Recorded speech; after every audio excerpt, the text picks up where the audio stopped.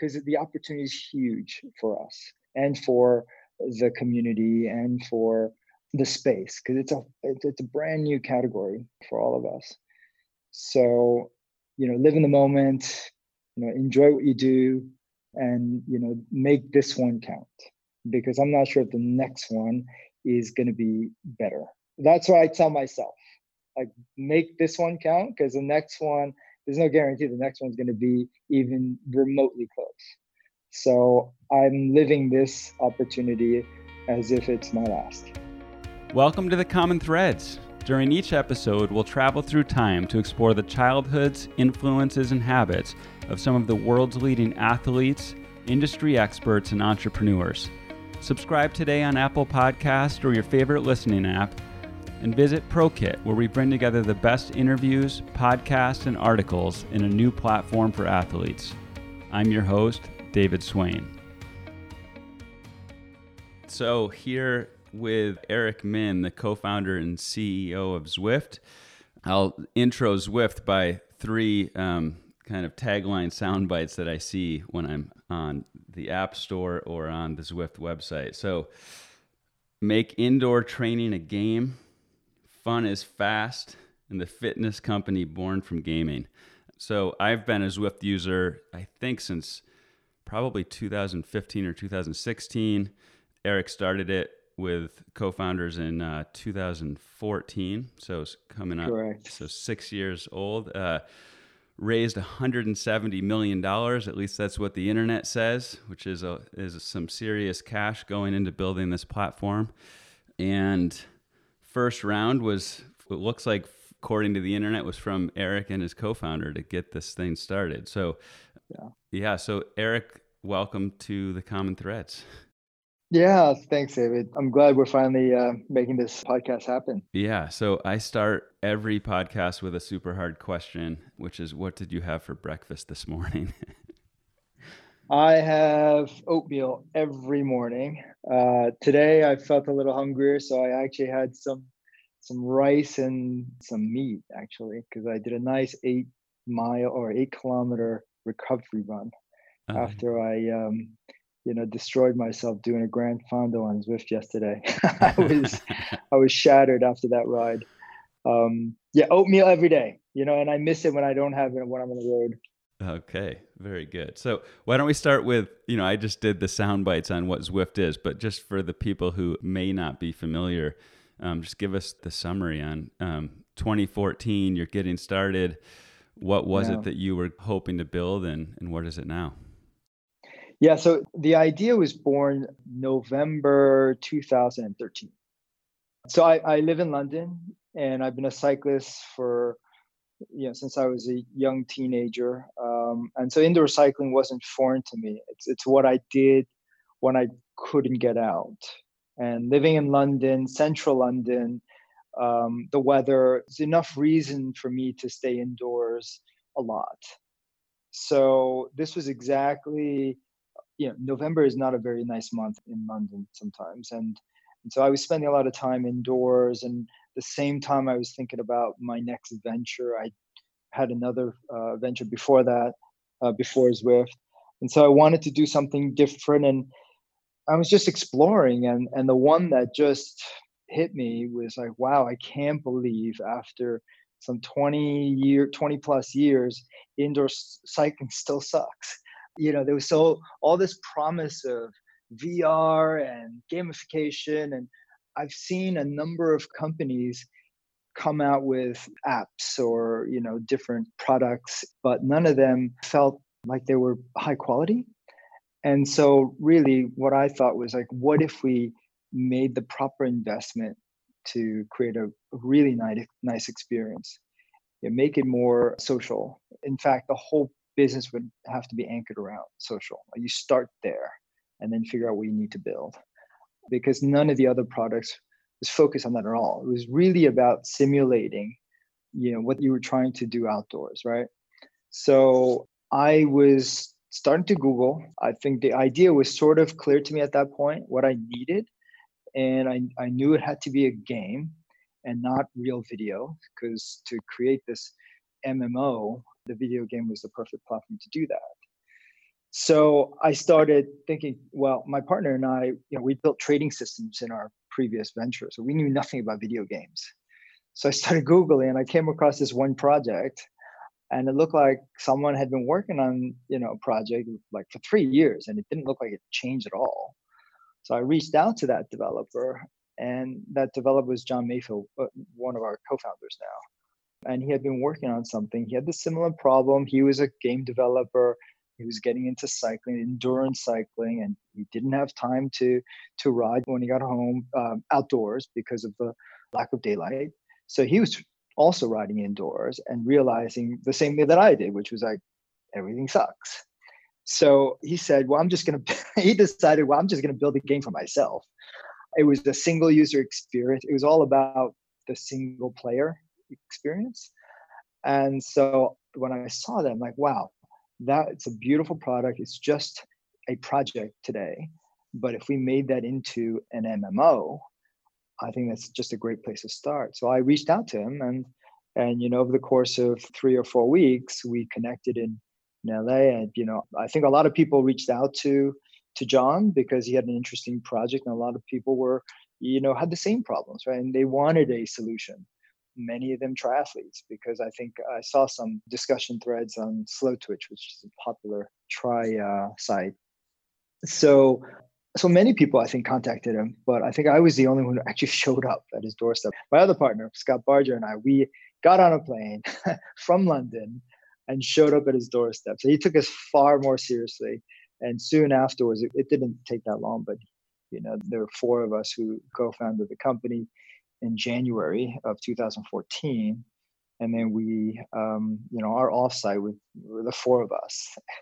And it was Palisades Hills. And we decided to put together a roadmap. And it was a bunch of yellow stickies on a refrigerator. That's how we created like the roadmap for our first product, which was really like, let's make indoor cycling. We did think about running very early on, but I had far more knowledge of the cycling industry and the sport itself. So I decided to go down that path. And moreover, the game was already sort of, playing the cycling experience. So it took us 6 months to turn it into a product that we can show investors. And then by September, when we launched our beta, we closed our round the day of our beta launch. And we raised $7 million from friends and family. So my partner and I we made some money from our last venture. So we funded the initial development. We had, 5 to 8 people. And then from there, we went out and raised, reasonable amount of money. Originally, it was going to be 3 million, but we were oversubscribed by a lot. I'm glad we did raise all that it's a fairly chunky round for our friends and family. Yeah. But I knew this was going to cost a lot of money to build. I knew, and we're not done yet. We've raised $170 million, and we're not done raising money. I don't think. And so from those sticky notes to the first app, what do you think that $7 million in the friends and family round, what were they investing in? Were they investing in you and your founders, or the vision, do you think, or some combo? Some combos. So many of my early investors are friends from the cycling industry. You'd be surprised at the folks who are invested in the company. These are people who are in the cycling industry, either as independent brands or have worked in this space. And then there are others who invested because we were successful in the last venture. So these are not cyclists, and they're investing in us personally. I think all of our investors, all our friends and family, they're investing in us, and they have better understanding of this venture than the last one. So, for example, my parents still don't know what I did with my last venture, but this one they totally understand, and they invested in this venture themselves, which is great. My dad is 86 years old. He rides on Zwift every day. He totally understands what he's invested in. So I think it was a combination of, okay, well, these guys have figured out how to make a startup successful.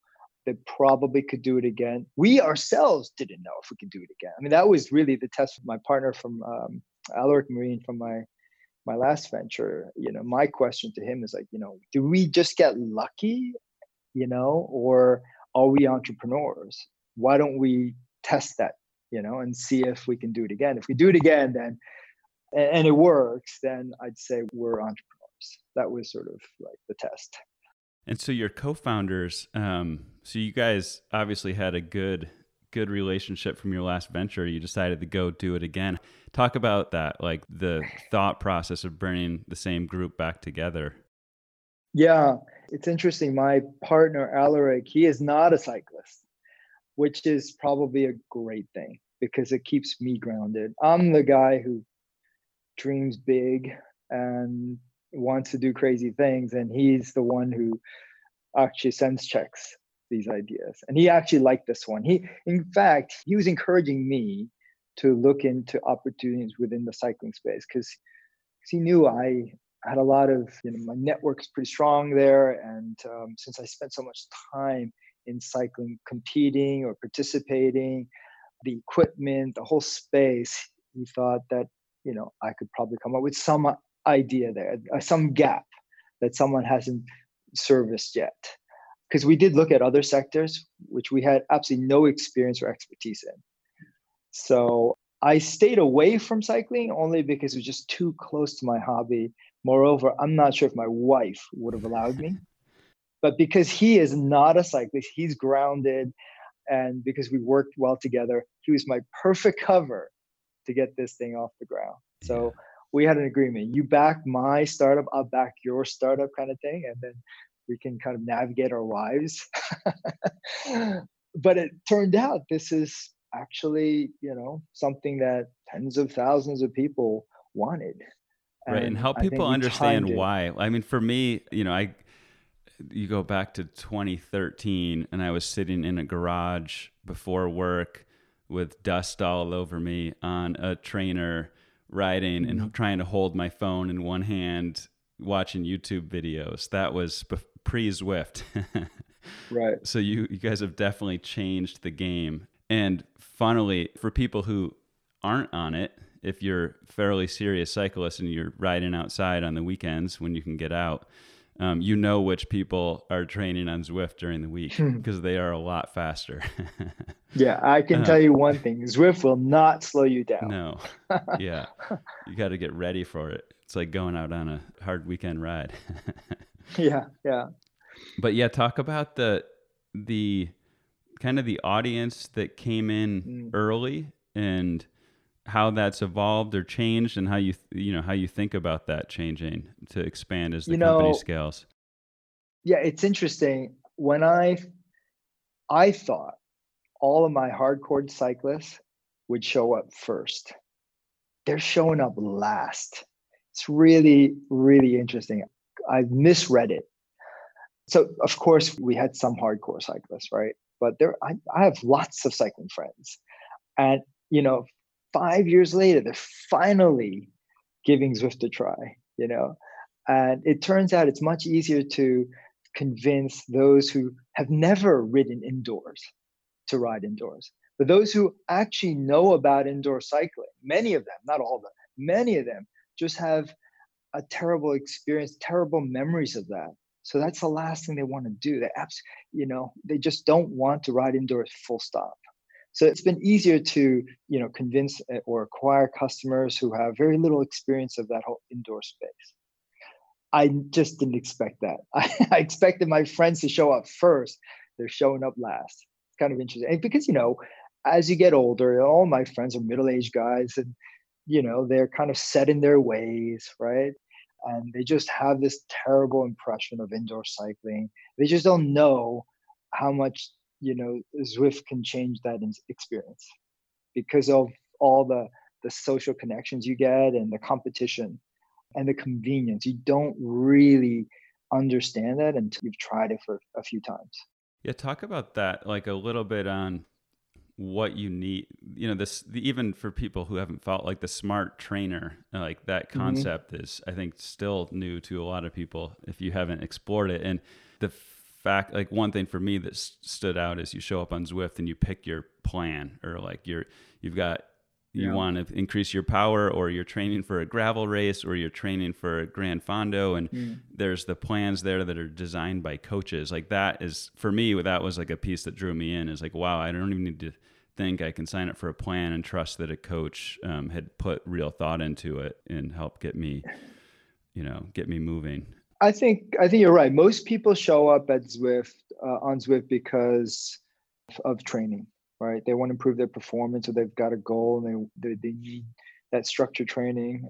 It's all around training. It's when you arrive and you try Zwift, you uncover all the other things that's just much harder to explain. Whether that's all the community aspect is super strong for those who are into that. Some people show up to Zwift just to race. That's all they want to do. And then there's like a third of our audience just show up, they just want to ride. Probably like they do in the real world, right? They're not competitors, they're not training, they just want to ride their bike. It's really interesting. We have like, those are the three cohorts.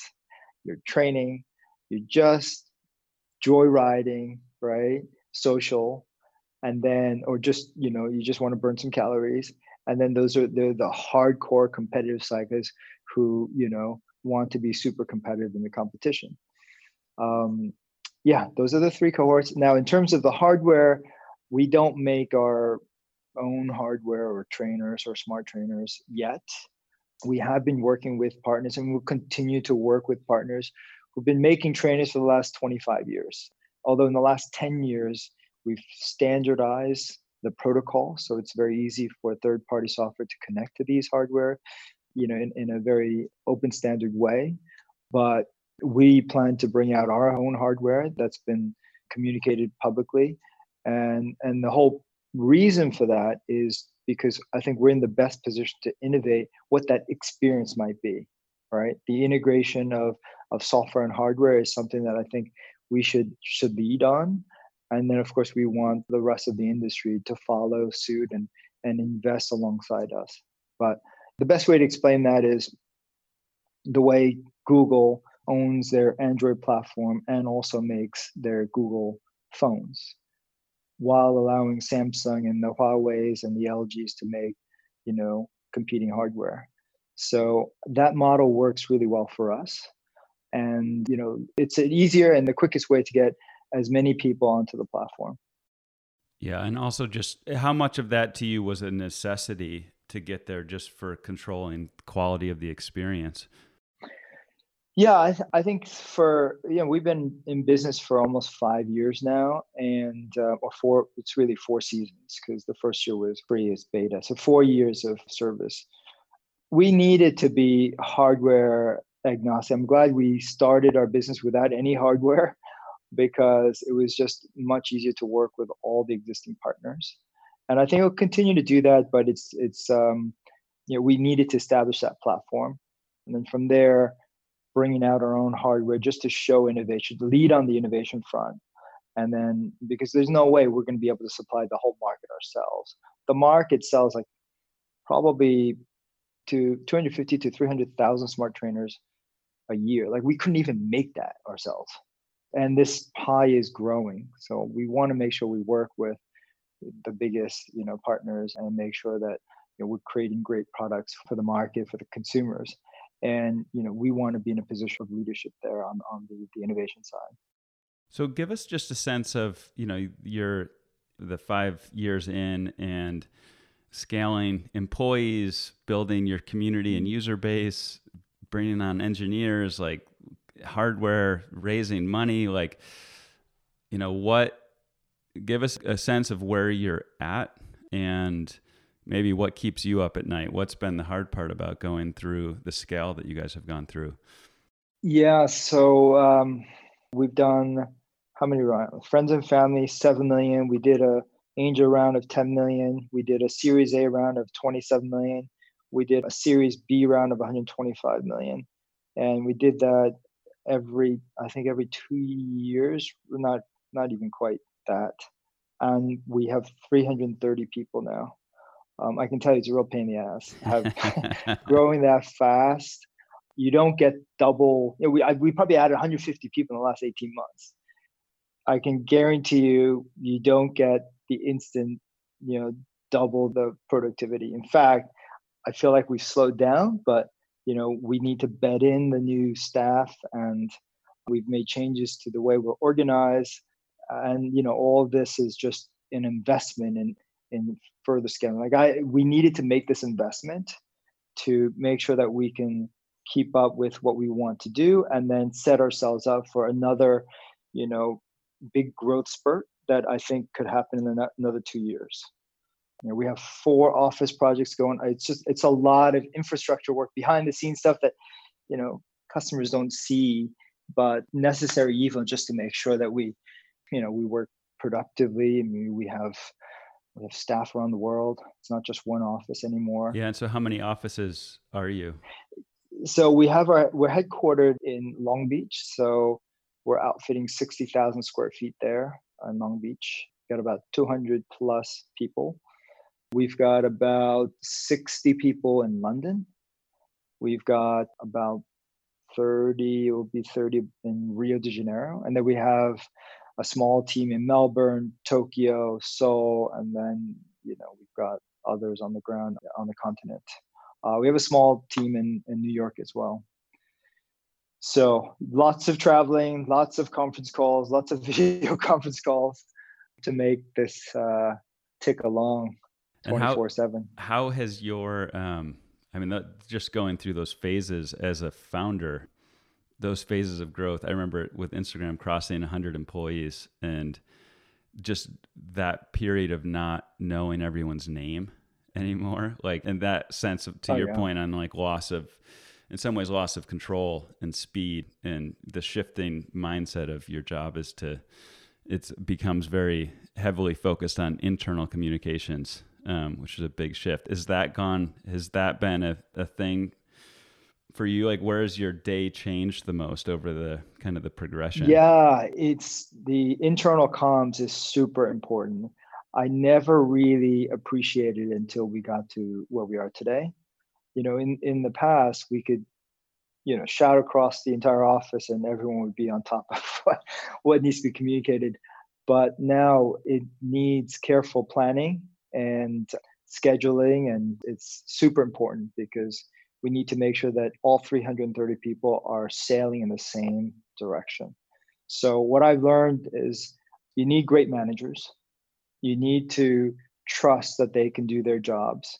You need to trust that they can hire the best people, and they will make mistakes. That's normal. The trick is not to keep making the same mistakes. And what I've also learned over the years is do fewer and bigger things. Whereas as a startup, you try to do lots of little things. And you look back after 12 months, it's usually 1 or 2 things that actually move the needle for the business. And so I'm trying to get ahead of that and say okay, these are the 3 things we need to work on. Everything else is secondary.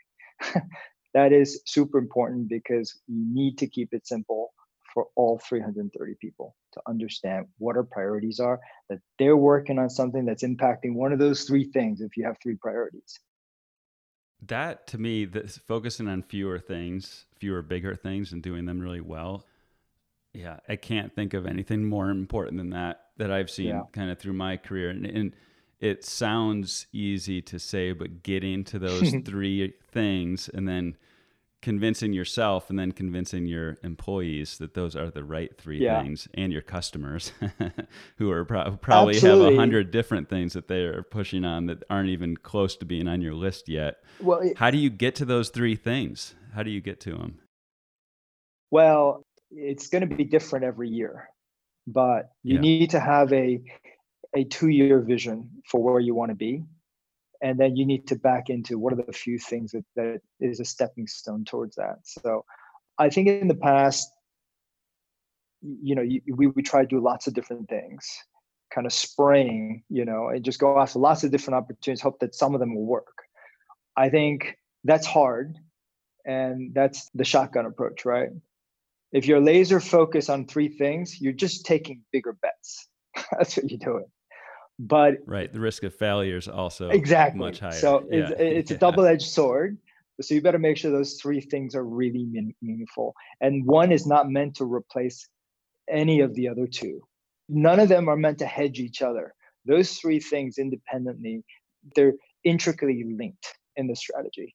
Those three things for us have to be incredibly leveraged. So the three things for us, one, we have to just make an awesome product. So a real emphasis on the product. Two, we have to successfully launch our hardware business. Three, we have to make sure that we have a successful year in, unveiling eSports World Championships. So those three things have to be incredibly leveraged as much as possible. And so the whole company is focused on those three areas, which is simple, right? These are things that I've publicly announced. We're just saying that those are the three important things. Doesn't mean that we're not going to do priority 4, priority 5. But when we look back, those are the three things that we better say that we've been successful in doing. That is what I've communicated to our team. Super important to keep it simple. And on the your number 3 on esports, you've talked about the goal for the Olympics and bringing esports to the Olympics publicly. So what, for people who aren't following esports, like kind of what is it? What is the category? How does Zwift fit in and where is it going? So it's now 2 years in the making. When I contacted David Lapartien from the UCI about this concept of a new discipline. And UCI, just for people who aren't in the cycling world. It is the world governing body for cycling. It is an institution that is 120 years old. It is probably one of the oldest institutions within the IOC. It's a very powerful, let's say, agency within the IOC. They super important. So I approached him about this idea of like esports for cycling, and that we could potentially be the platform for it. It did not take him long. It was that year, in fact, he wrote it into the Constitution and got it ratified by his UCI Congress. And then the following year, which was 2019 in Yorkshire, we announced it. Jointly announced our partnership where Zwift would be the platform and we would deliver the official 2020 eSports Cycling World Championships sanctioned by the UCI. That is speaks volumes of the innovation that UCI wants to do. And it so happens that David is also chairing the esports committee within the IOC. And Thomas Bach, who is president of the IOC, is encouraging all the federations, the world governing bodies out there, to think about esports. And he's mentioned Zwift a number of times about the reference. And because we're uniquely positioned to deliver an esport that has athletic, component to it, right? Most esports are, you're sitting in a chair, or maybe if you're drone racing, you're standing up. There's nothing like Zwift where you have to work really hard. You have to be an athlete. And the crossover between outdoor riding and indoor riding is pretty high because those outdoor athletes are well qualified to do esports. Of course, Zwift, once you get in, is the racing on Zwift is different from outdoor racing, but the physical qualities that you need is not that different. And I think it supports the spirit of the Olympics. It does, I think, potentially solves a number of problems for the world, including the IOC, which is you've got a sport potentially that is super accessible, super affordable, and it's in the spirit of the Olympic values, right? It's not a shooting game. It's one that requires you to work hard, physically, athletically. So I think just coincidentally hits this sweet spot of a sport or discipline that helps to bridge this old world of the Olympics and this new world of video games. Yeah, that accessibility piece is really interesting because it's easy for people like me who have a great mountain out my backyard to go ride. People that may not be able to get outside. You've got great athletes in the waiting who could be doing that instead of sitting on the couch. And you with Zwift Academy, I think you just had your first Zwift Academy winner win the first pro race. Yeah. So talk about, because it just shows that these, there's I'm sure a serious transition to make for outdoor bike handling. Yeah. So there are two elements. So I want to make one point before we move on to Zwift Academy. Yeah. The notion that you can take part in a global sport from the comfort of your home is super innovative, right? I mean, there's no other sport you could do that where you could do that. Where you could take part this year, you can take part in the US national qualifiers from the comfort of your home. Now, as you go through the qualification, and you go to the nationals, they will happen in the real world. But the fact that you can take part, like anyone in the US can take part in the US national qualifiers from home with minimal friction. The only friction is you actually have to have a trainer, a qualified trainer, and then of course access to Zwift. You can take part, and then we will take the top contestants and bring them into an arena where there's further competition that will take place to crown the US national champion. So that is super exciting in terms of what that means. I mean, just think of those countries that just couldn't afford to have, some of these events. We can do this in such a cost-effective way. Anyone should be able to afford to host a national championships on Zwift, even if the finals happens in the real world. So we're super excited about that. And that's the model that we will take for the world championships. The national championships will be a feeder to the world championships. And so super excited about what we'll be announcing shortly with the UCI around like what that calendar looks like for 2020. That's going to be a real moment for us. Now for Zwift Academy, so Zwift is, I think, a great way to identify talent.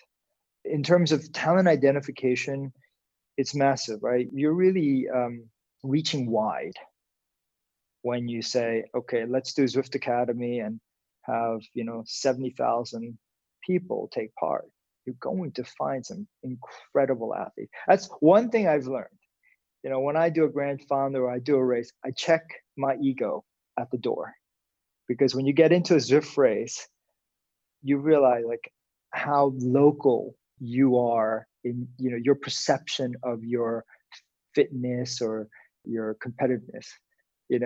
You're going from riding or racing or competing with like your local community, and then when you get on Zwift, you're riding with people from Belgium and Holland and some parts of Asia and Australia, and they're incredible athletes, and they don't have to be professional cyclists. These could be lawyers and doctors and plumbers, and they're just gifted, right? And they just happen to be really interested in cycling. They're just not professional. So we're finding all these incredible athletes that chose a different path. So like people immediately think, oh, these guys must be cheating. In fact, I don't think they are. They're just incredibly talented. You just don't see them because they don't live in your neighborhood. Right. And you've seen stories of people, which is really interesting to me, about like actually increasing probably numbers in cycling, is people who were big ultra runners or big in another sport who get injured or just find Zwift in another way, who come in and all of a sudden are producing these big results because they've got that engine they've been building their whole life in another sport. Yeah, absolutely. Like rowers and runners, and you can't assume that the best athletes in the world, gifted athletes, are cyclists. That's just false. Think of incredibly talented, soccer players or baseball players or football, American football players, or, NHL athletes. They're just everywhere. It's not all in cycling. Like Evan Pohl. Evan Pohl was a teenager footballer, a soccer player. And he made a transition to road cycling. Within 1 year, he became like the best junior in the world. Went from playing football or soccer, American soccer, to like an elite number one junior in 1 freaking year. Just goes to show that cycling does not have all the best athletes, gifted athletes. Yeah. How do you think about, and I don't know outside the US on adoption for it, but like, here you've got on one side, if I look at my friend group, you've got Peloton on one side and Zwift on the other. Yeah. And where do those two converge or not? Are you addressing the same audience? Like, where do the two meet? That's a really good question, because we are at the opposite end of the spectrum, right? If you go from like fitness to highly competitive, like, Peloton is on the general fitness end, and we're all the way at the other end in terms of who inspires our audience. So we're deliberately going after those who identify themselves as cyclists or runners, right? And where it's, they consider themselves as potential athletes, or who aspire to be an athlete, or who understand, who enjoy the sport. But increasingly, we're finding customers who are going out to a bike shop, buying a bike and a smart trainer to get on Zwift. They are not cyclists. They just like that experience. They want to be a cyclist, but this is how they're going to get started as a cyclist, is to start indoors. And then from there, they'll build a community, they'll build fitness, and then they'll eventually go outside to do a Gran Fondo or to meet those virtual people in the real world. I mean, these are all, anecdotal stories that, we know of. So we're going with a different strategy of like, we're not going to go after the general fitness market. That is probably too soft for us right now. So I think the overlap between the Venn diagram overlap between Peloton and Zwift is pretty far apart. What we want to do, and especially with eSports, we want to create the kind of behavior where, I watch Wimbledon and then I want to play tennis the next day. I watch the Tour de France and I want to ride my bike the next day. We wanted to create the same thing with Zwift eSports, right? We want people to watch the best, the elite compete on Zwift, and we want to inspire, others to want to get on Zwift. So that is a proven model, right? It's just we're doing it indoors in a virtual setting.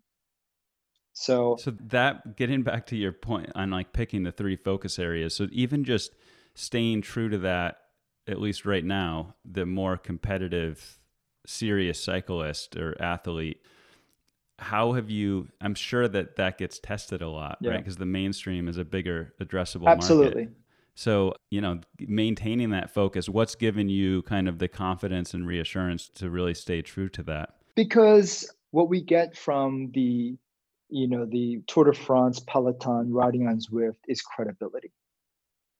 It's the old saying, if it's good enough for them, it's good enough for me, right? So we've got the credibility now. And, most of the top professional cyclists are on Zwift. Most of the top triathletes are on Zwift. Many serious runners already on Zwift. And if we had rowing, we'd probably find the same thing with rowing. So they give us the validation. And these athletes are meant to inspire the rest of us, because I think there's a lot more to go with when you're talking about sport. To me, sport is I can be entertained by the top athletes because I understand what they're trying to do and how hard those efforts are, or the competition. What I get from sport is clubs. I get a community, I get training plans, I get coaching, I get competition, I get participation. It's like this whole infrastructure that exists in almost every sport, especially the mass participation sports. And that is what we want to mirror virtually.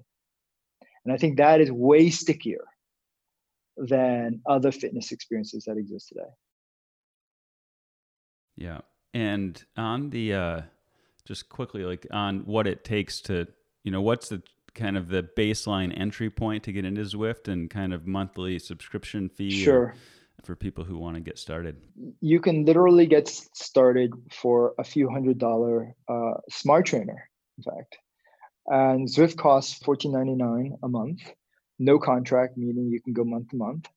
We work on a variety of different displays, whether it's a PC, Mac, or iPad, or Android tablet, the mobile phones. Apple TV is a great way to deliver Zwift. And, if you have, there are lots of configurations. If you already have a power meter, then you could use a classic trainer. spend less money. So the way to get into Zwift is actually not very expensive. And the amount of time you save by being on Zwift versus, having to go out because that's the only option you think you have is enormous. Like for me, I can get an incredible workout in 1 hour. So it's not until you've tried a few times you realize the value of convenience and the effectiveness that you get from indoor training because you're not coasting. 1 hour on Zwift is like an hour and a half outdoors, Right. because there's no soft pedaling. And that gets into just you as a person. So, and I think you have a family, right? So you've got kids. I do. I have 3 kids. They're young teenagers. I've got this job. I travel a lot, and I still manage to work out 5-6 times a week because I can sneak in a workout, at a hotel or my office or at home, just sneaking it in. Do I feel less like a cyclist because I do the bulk of my training indoors? Absolutely not. Because when I go outside, I'm reasonably fit. And because once you know how to ride a bike, you don't forget, just like skating. I don't have any concerns about bike handling skill. Of course, if you're completely new to cycling, bike handling skill is something you do have to pick up, and you can only learn that, on a balanced bike, right? But otherwise, you can get nearly all the fitness indoors. Yeah. Talk about the balancing, having kids and the travel and how you've either done that well or not. That's hard to do. Is your family in London? Yes. Yeah. Okay. It's not easy. I try to be home for the weekends. I try to travel on Monday and come back on Fridays. That seems to work. I probably travel half the time. So 2 of the 4 weeks each month I'm away, either to California or the continent or to New York, or, I just came back from Asia. So it's not easy. And my wife is super supportive, which really helps. And my kids are not young anymore, so they can take care of themselves. But yeah, I'm trying my best to balance. It is tough because there's so much to do at Zwift, and for many of us at Zwift, and I'm speaking for many people at the company, the line between work and pleasure is really fine, because so much of our enjoyment comes from Zwift. Like, we are all customers of our own product, and so many of us are Zwifters, and we do that on the weekends. We do that in the mornings. We do that in the evenings. We talk about Zwift. We work on Zwift. It's. I think it's a good thing, but once in a while you do need a break, because it can be overwhelming for some of our staff. That's for sure. Yeah. On that cycling community, I mean, I think we can comment on whether or not there's strides, but some of the endurance sports world has not been great on diversity and gender diversity as well. So kind of across the spectrum of bringing women in and celebrating that side of the sport. Once you get to the elite levels, like things like equal, on the pay side and also on coverage of the events themselves. Like, do you have any thoughts on that? Yeah. And any role that Zwift can or should play? Yeah, I'd say that about 20% of our customers are women, 80% men. And I suspect Peloton is the exact opposite.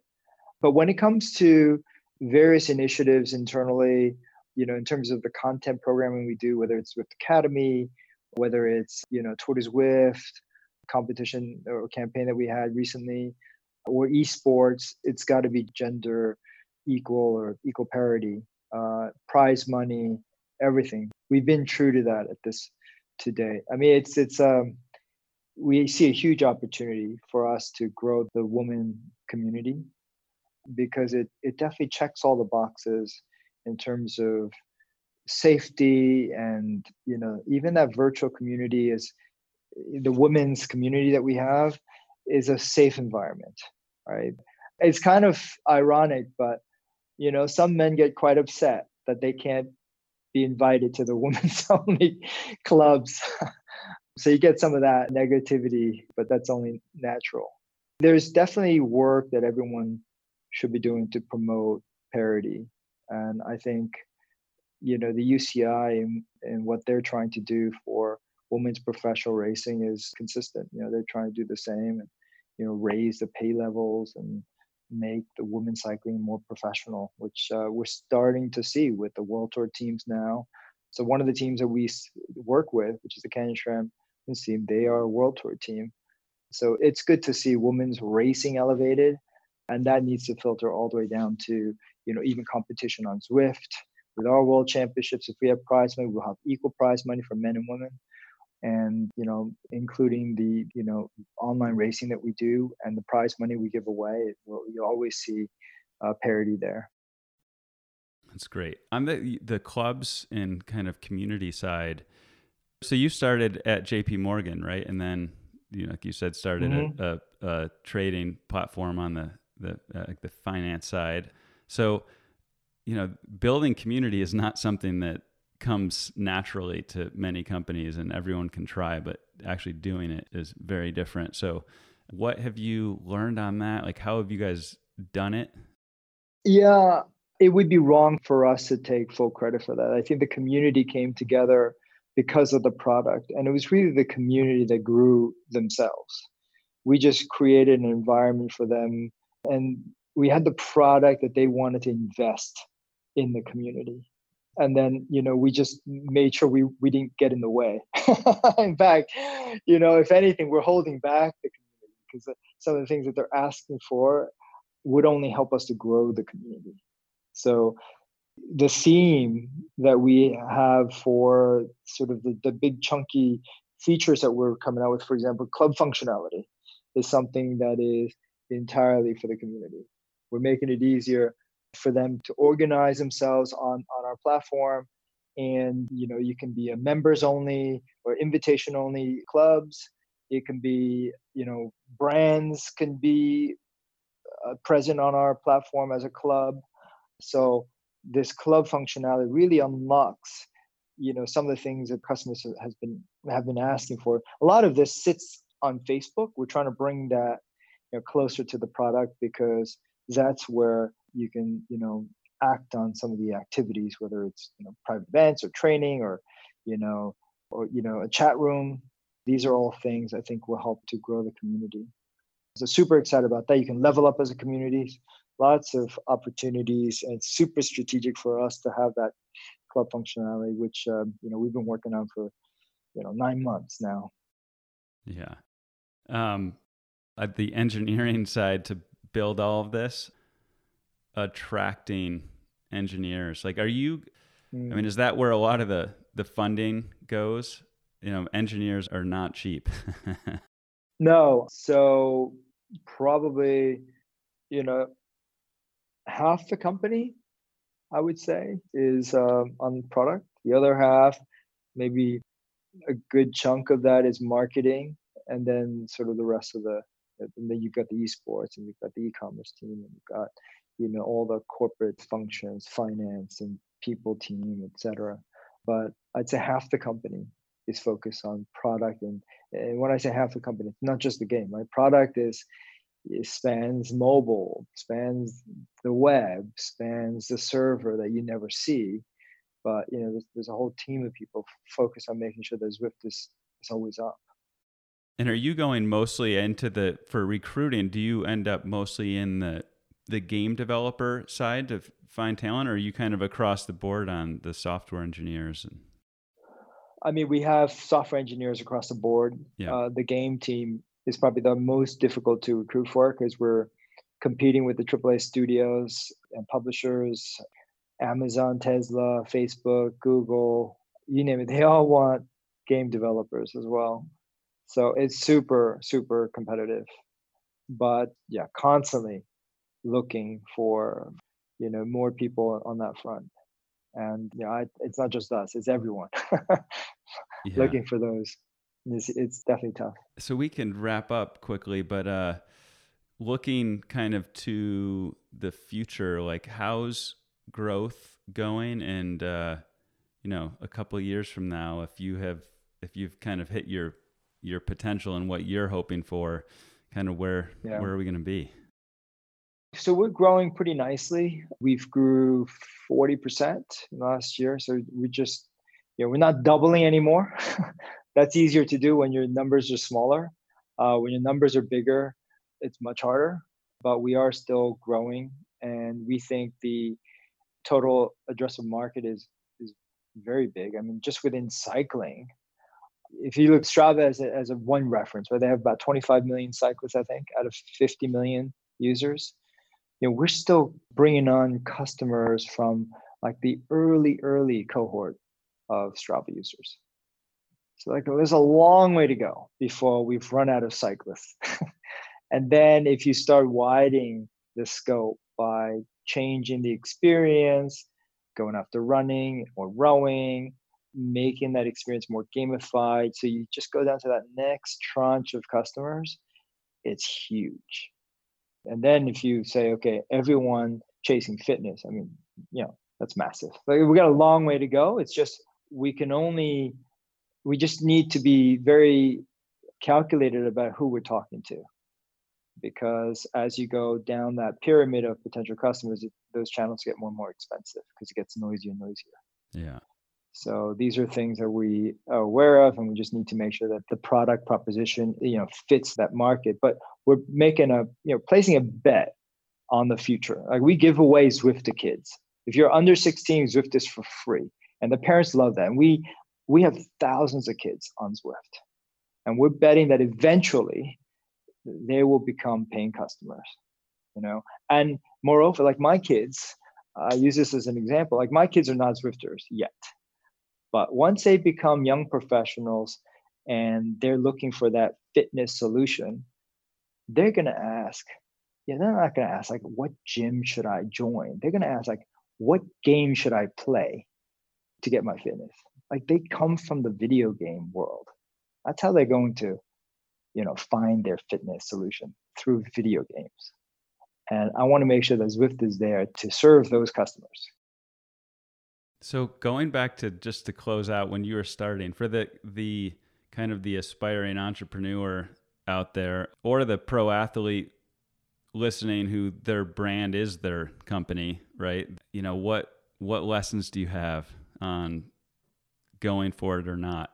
It's hard work. So you mean to start a business? Yeah, to start a business, and just thinking about like how to, going through scale from those first couple people to where you are now, kind of like any big takeaways on making that leap? Yeah, I would say the investment that you put into the company has to match realistically against the ambitions, right? And so from the very beginning, we always thought that this was a big opportunity. So we invested accordingly, early on. But you have to be right. If you're not, then it's painful. I would say the other thing, and this, it's like anything else. Like I have to be a very good salesman to convince people to join, the mission that I think is worth fighting for. And you need to do that not only among people you hire, but also your customers, your partners, your investors, the media. You have to be sold on it, and it has to be super authentic. It has to be credible. That's the first thing. Like everyone needs, like at Zwift, everyone understands the mission of the company, which is to get more people to be more active more often. Very, very simple. It's one that everyone could get behind. So the mission is super important. And then after that, you just have to go and hire the most passionate people. They don't have to be rock stars, but collectively, it's got to be an awesome team. And then it just goes from there. Great people attract great people. Words of wisdom. Anything I missed that I should have asked? Any last words that you'd like to throw in? So on Zwift, this is a long journey. This, I believe, Zwift will carry on long after I'm gone. And that's the kind of lasting business that we all want to create at Zwift, which is really special. Like I can't say that this is what I often tell the guys who work for me. That company that, that you all want to work for, this is it. This is the one that really matters. It's not like, this isn't a stepping stone to the next thing. Like, this is the ticket. That's what I often tell my guys, like, because the opportunity is huge for us and for the community and for the space, because it's a brand new category for all of us. So, live in the moment, enjoy what you do, and, make this one count, because I'm not sure if the next one is going to be better. That's what I tell myself, like, make this one count, because the next one, there's no guarantee the next one's going to be even remotely close. So I'm living this opportunity as if it's my last. All right. That was awesome. Cool. Well, thank you, Eric. And thanks for joining. Thanks, David. And we'll see you on the next ride. Yeah, awesome. We hope you enjoyed this episode of The Common Threads. If you liked the show, please tell your friends and followers on social media and encourage them to tune in. You can also leave a rating or review to help new listeners discover the show on Apple Podcasts or whatever service you're listening on. Or send me feedback directly on Twitter at David_Swain. And then head over to join our new platform for athletes at theprokit.com.